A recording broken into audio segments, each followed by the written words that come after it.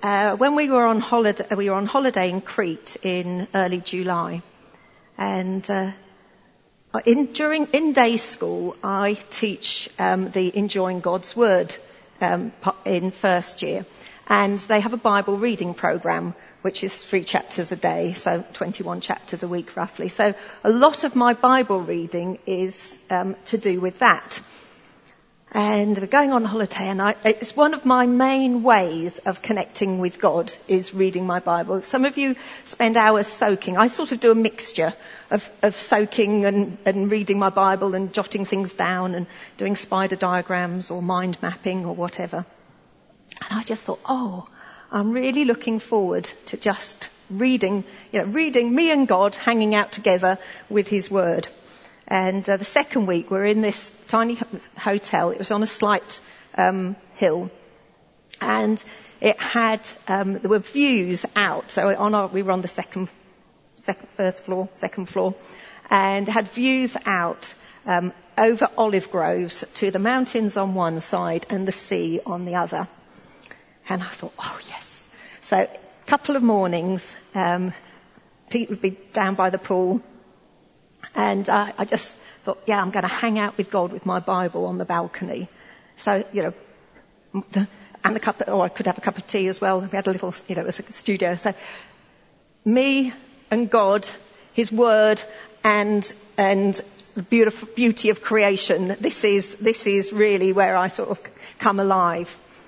And so I thought, what don't we read in the Bible reading program? And I thought, Deuteronomy, which I actually have. The first few chapters of Deuteronomy I really love. Well, I sort of thought, I know there's some good bits in there. Not that they're saying that there's not good bits all the way through the Bible, but there were bits that God had spoken to me in the past, sort of specific, but I couldn't sort of think how the first, it was really, I looked about 9 chapters of Deuteronomy. So I just started reading, and I think it's sort of like, this sermon is going to be the overflow of me hanging out with God, spending time with Him. Just to give you a bit of background, so in chapter 1 it says, "These are the words of Moses to all Israel in the wilderness east of the Jordan." So Israel were camped on the east bank of east of Jordan, and they were waiting to go into the promised land. So here they are waiting to go in the promised land. And so it suddenly struck me with Pete. So after when we were on holiday and we had spent these couple of mornings hanging out with God and His Word, I felt like God was saying, you could use that in a preach, later on sometime. And as Pete was preaching about going into the future, building together for a future, I thought, this is exactly what's happening here. So here they are, camped, ready to go into a brand new future that God has got for them. So it says, "In the 40th year, on the first day of the 11th month, Moses proclaimed to the Israelites all that the Lord had commanded him concerning them." So here is Moses telling the people what God has told them they need to know. And I think it's quite interesting because it says about them, but it's a lot about him. It's about him and them and their journey together. And then in verse 5 it says, "East of the Jordan in the territory of Moab, Moses began to expound this law, saying," and then it goes on. But it's interesting. So I don't know if you know, but when the Bible refers to the law, it's not necessarily referring to just the laws, like the 10 Commandments and not wearing clothes of mixed fabric and, what to do with mildew in your house, which is always a heart-raising verse to read. It's actually talking, so here it says, "East of Jordan in the territory of Moab, Moses began to expound this law, saying, 'The Lord our God said to us at Horeb, you have stayed too long. Break camp. he starts them on their history. So the law is actually, when it's referring to the law, it's actually referring to their scriptures as they know it up to that time. And God takes them, so it's not just about, this is all that I've said to you. It's actually the history that they've got with God. And so God's sort of saying, these are the things that it's important for you to know. And just in first thing, so I camped out at this one for sort of several, sort of 10 minutes, 15 minutes, just spending time with God. Verse 1 and chapter 1, verse 31. There you saw how the Lord your God carried you as a father carries his son. You can just camp out on that one, can't you? Just imagine that. Just let that, the Holy Spirit, just do that. The Lord carries you as a father carries his son. Sometimes that's close to the heart, isn't it? Chest to chest, close to the heart. Sometimes it's on the shoulders. Sometimes it's, sort of going around, sort of giving them aeroplanes or whatever it is, dads love to do and have the strength to do with their kids. There you saw how the Lord your God carried you as a father carries his son all the way. So, as we look to going into a new future, new stages in our life, to remember the father heart of God. And then I'm going to go forward to chapter 4. So I'm probably going to spend quite a bit of time in chapter 4, and then we'll see if we get on to chapter 8 as well. But I love this. Good teaching. So God doesn't just give them commandments. He tells them why. And this is one of the things, I think that's part of good teaching, of bringing of good, not just for, school teachers, but with our children. We'd actually not just say, this is what we'd like you to do, but this is why we'd like you to do it. And, this is our heart behind this thing. So, in chapter 4, verse 1, now Israel, hear the decrees and laws I'm about to teach you. Follow them so that you may live. This is about live. These aren't things to curtail you, to make your life a misery, to inhibit you. This is so you may live. And in 6 verse 3 it says, hear, O Israel, and be careful to obey, so that it may go well with you, and that you may increase greatly in a land flowing with milk and honey. So God's saying, this is why I want you to live life and live it to the full. This is why I'm giving you, these instructions and these teachings, because it will go well with you if you do these things. I think that's a real father heart of God coming through there. Follow them so that you may live and go in and take possession of the land the Lord your God of your ancestors is giving you. Do not add to what I command you, and do not subtract from it, but keep the commands of the Lord your God and that I give to you.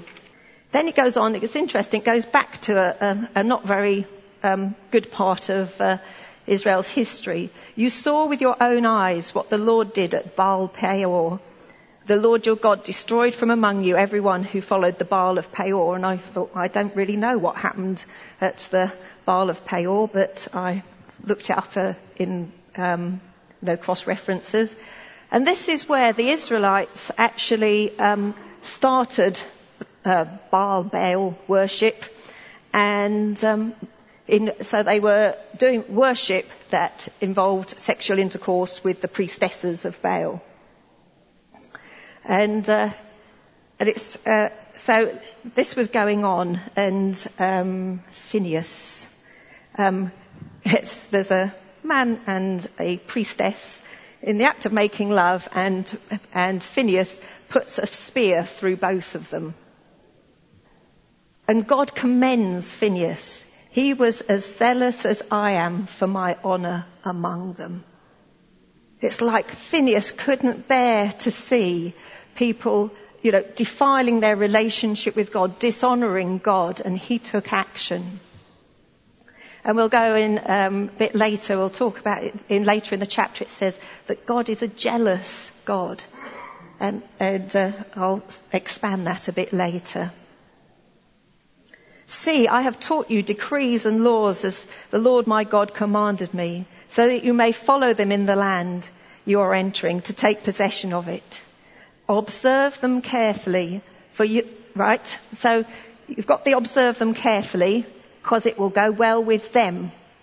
So that's their first sort of learning point. Do this, it will go well with you. But then it says, for this will show your wisdom and God's.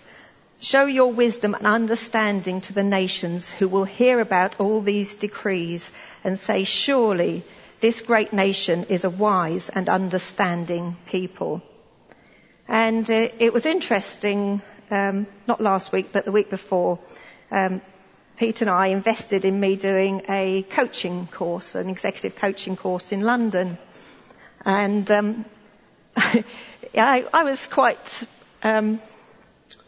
I was thinking, what will they make of a church leader turning up on this thing? So there were only 12 people on the course.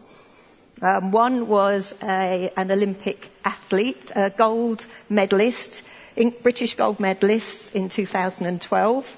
I won't tell you who it is. And then I was with another person. She was one of the fairly senior in the Institute of Chemistry.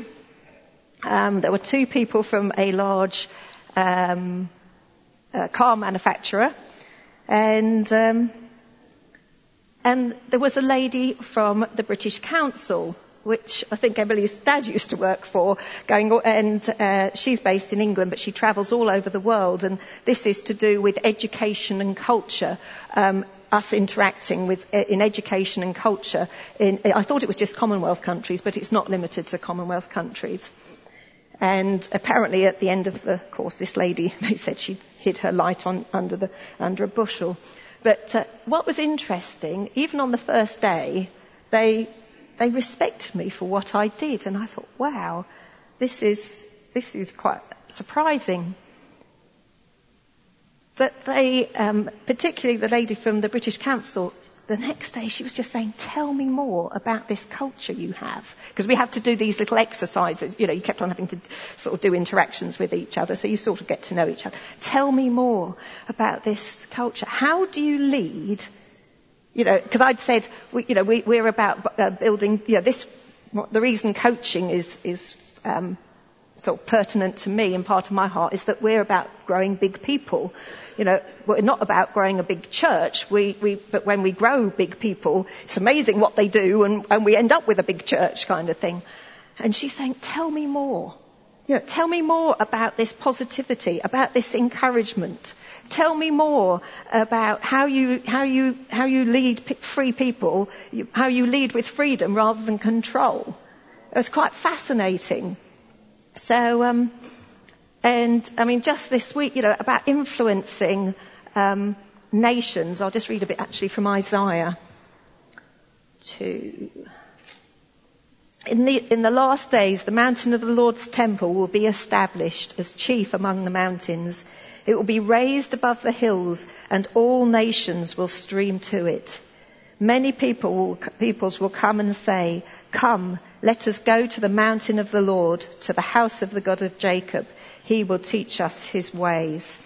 And then later in Isaiah 60, nations will come to your light and kings to the brightness of your rising. So there's this, wow, God's wisdom is shown as we do these things. And this week we were chatting, sharing the good news in school. One of our members is having an opportunity to meet with the Department for Education.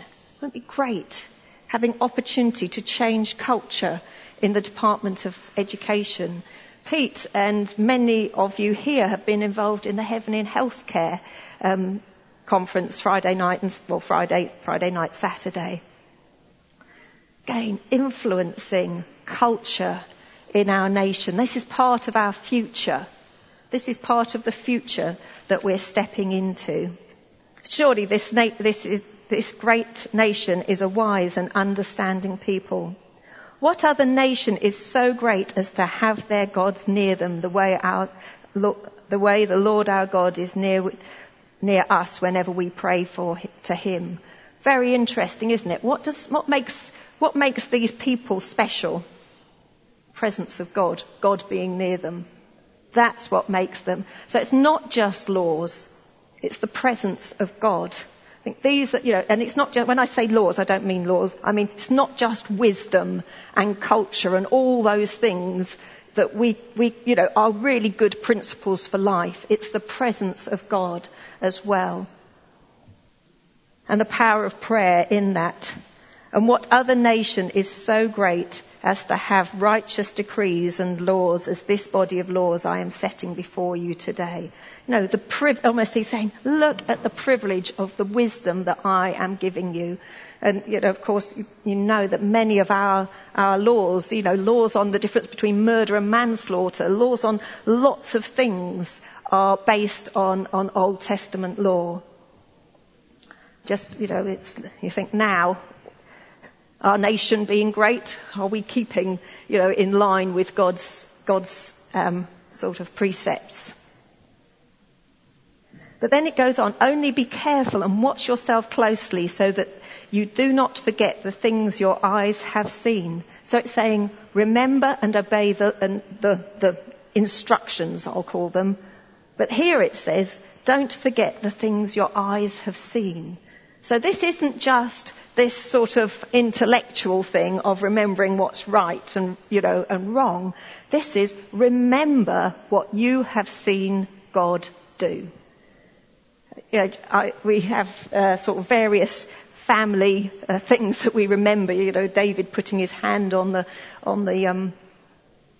hob when he was about 14 and, being just fizzling up, and then we prayed for it, obviously put it in cold water and everything, and he went bowling that night. I mean, it sounds like there was another one, again, it sounds like it's a bit dangerous going on holiday with the Carters, but we were in a caravan with a really, really galley kitchen. It's like a corridor. And the potatoes the timing had gone slightly wrong. And when potatoes go slightly mushy and you get that sort of thick, they start dissolving a bit. You get that thick gun.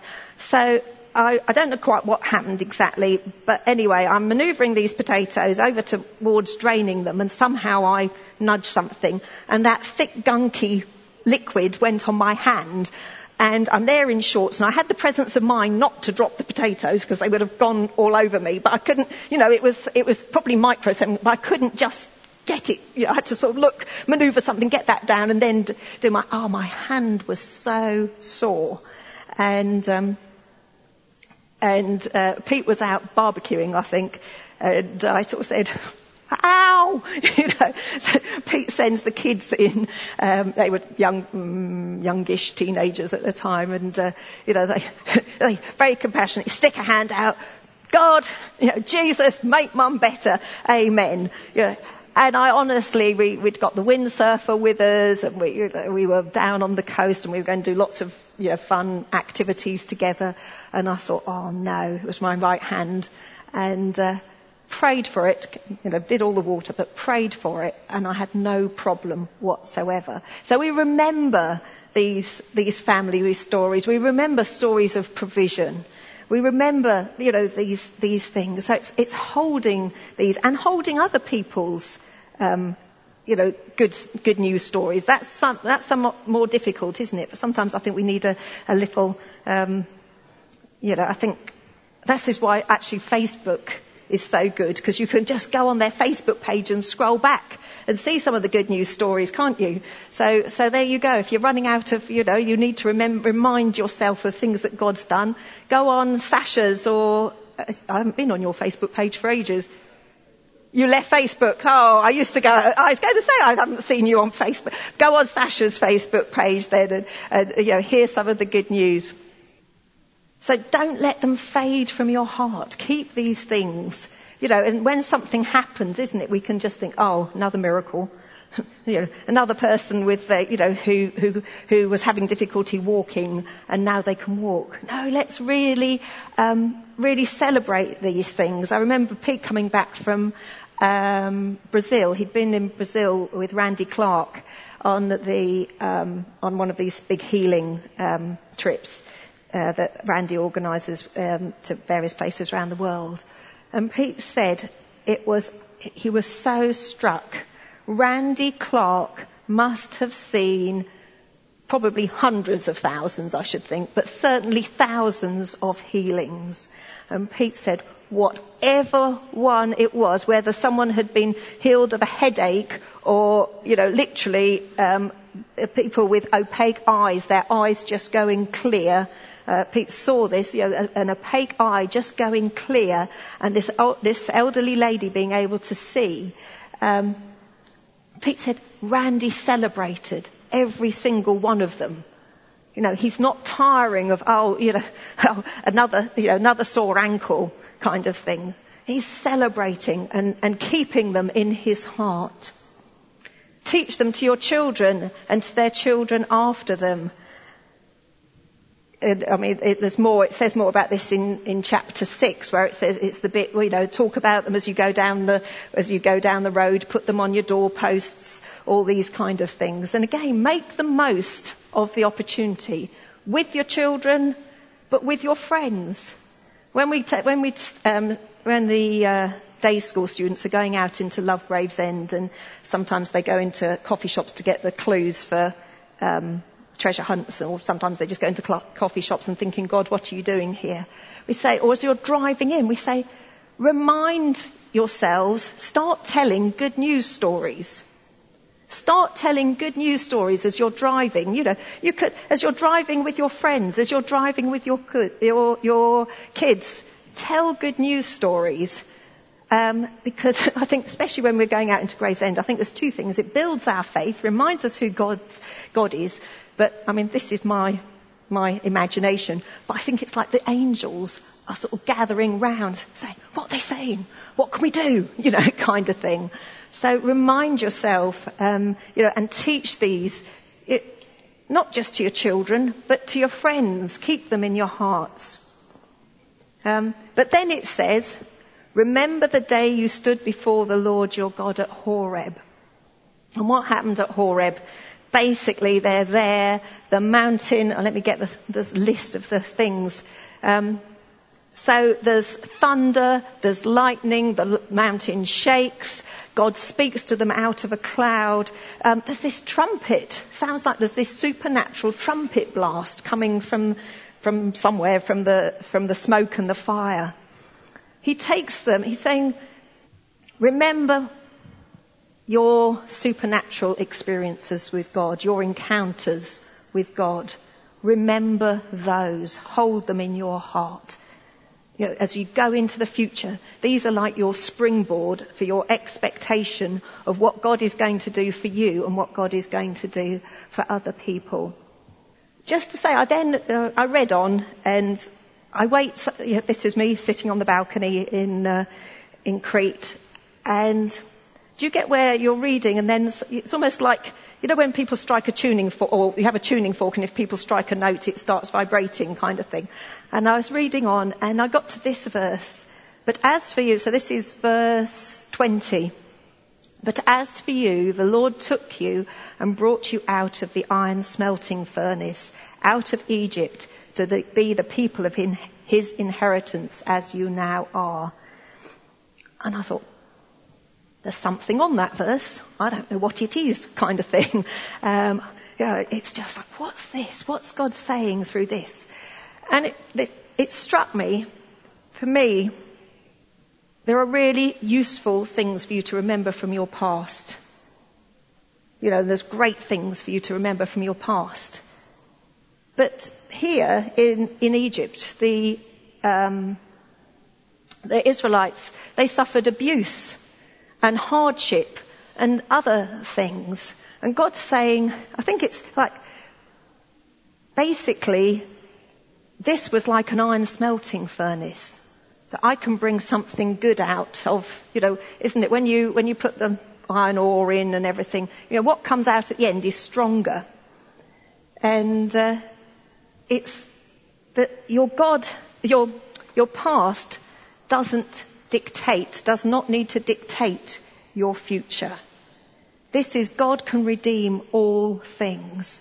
All things work together for good for those who love him and are called according to his purposes. Bill uses the term, you can't deal God a bad hand.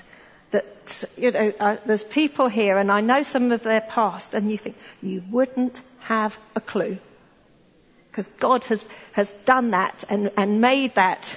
So you can look at your past, aren't they? It's like I think Pete mentioned it the other day, the Israelites, when they're looking back and they're saying, I remember the cucumbers that we had in Egypt. We can look and say, remember when we were only 80 people and we all knew each other, kind of thing. That's not a helpful looking at the past. Your past can keep you captive, or you can let God redeem your past, and you can bring, and it makes you strong. It's been like an iron smelting furnace that you've come out of, stronger. And then, of course, we're just saying, and there's all those great things of God's faithfulness in your past that's taking you into the future. And then I got onto the bit in verse 23. Be careful not to forget the covenant the Lord your God. Be careful not to forget the covenant of the Lord your God that he made with you. Do not make yourselves an idol in the form of anything the Lord your God has forbidden. For the Lord your God is a consuming fire, a jealous God. And I thought, well, you can't just pick and choose too much. We've just had God as a father carrying you on his back or in his arms or whatever it is. What is it? This, jealous God. If I looked up it, I followed this I've got an NIV study Bible, and it said go to one of the references, and it likened it to a marriage covenant. That God said, I will be your God and you will be my people. And there was this exclusivity like there is in a marriage covenant. And if I was showing, or the other way round, or Pete was showing wrong relationships, inappropriate relationships with another person, too deep or whatever it might be, you're right to be jealous.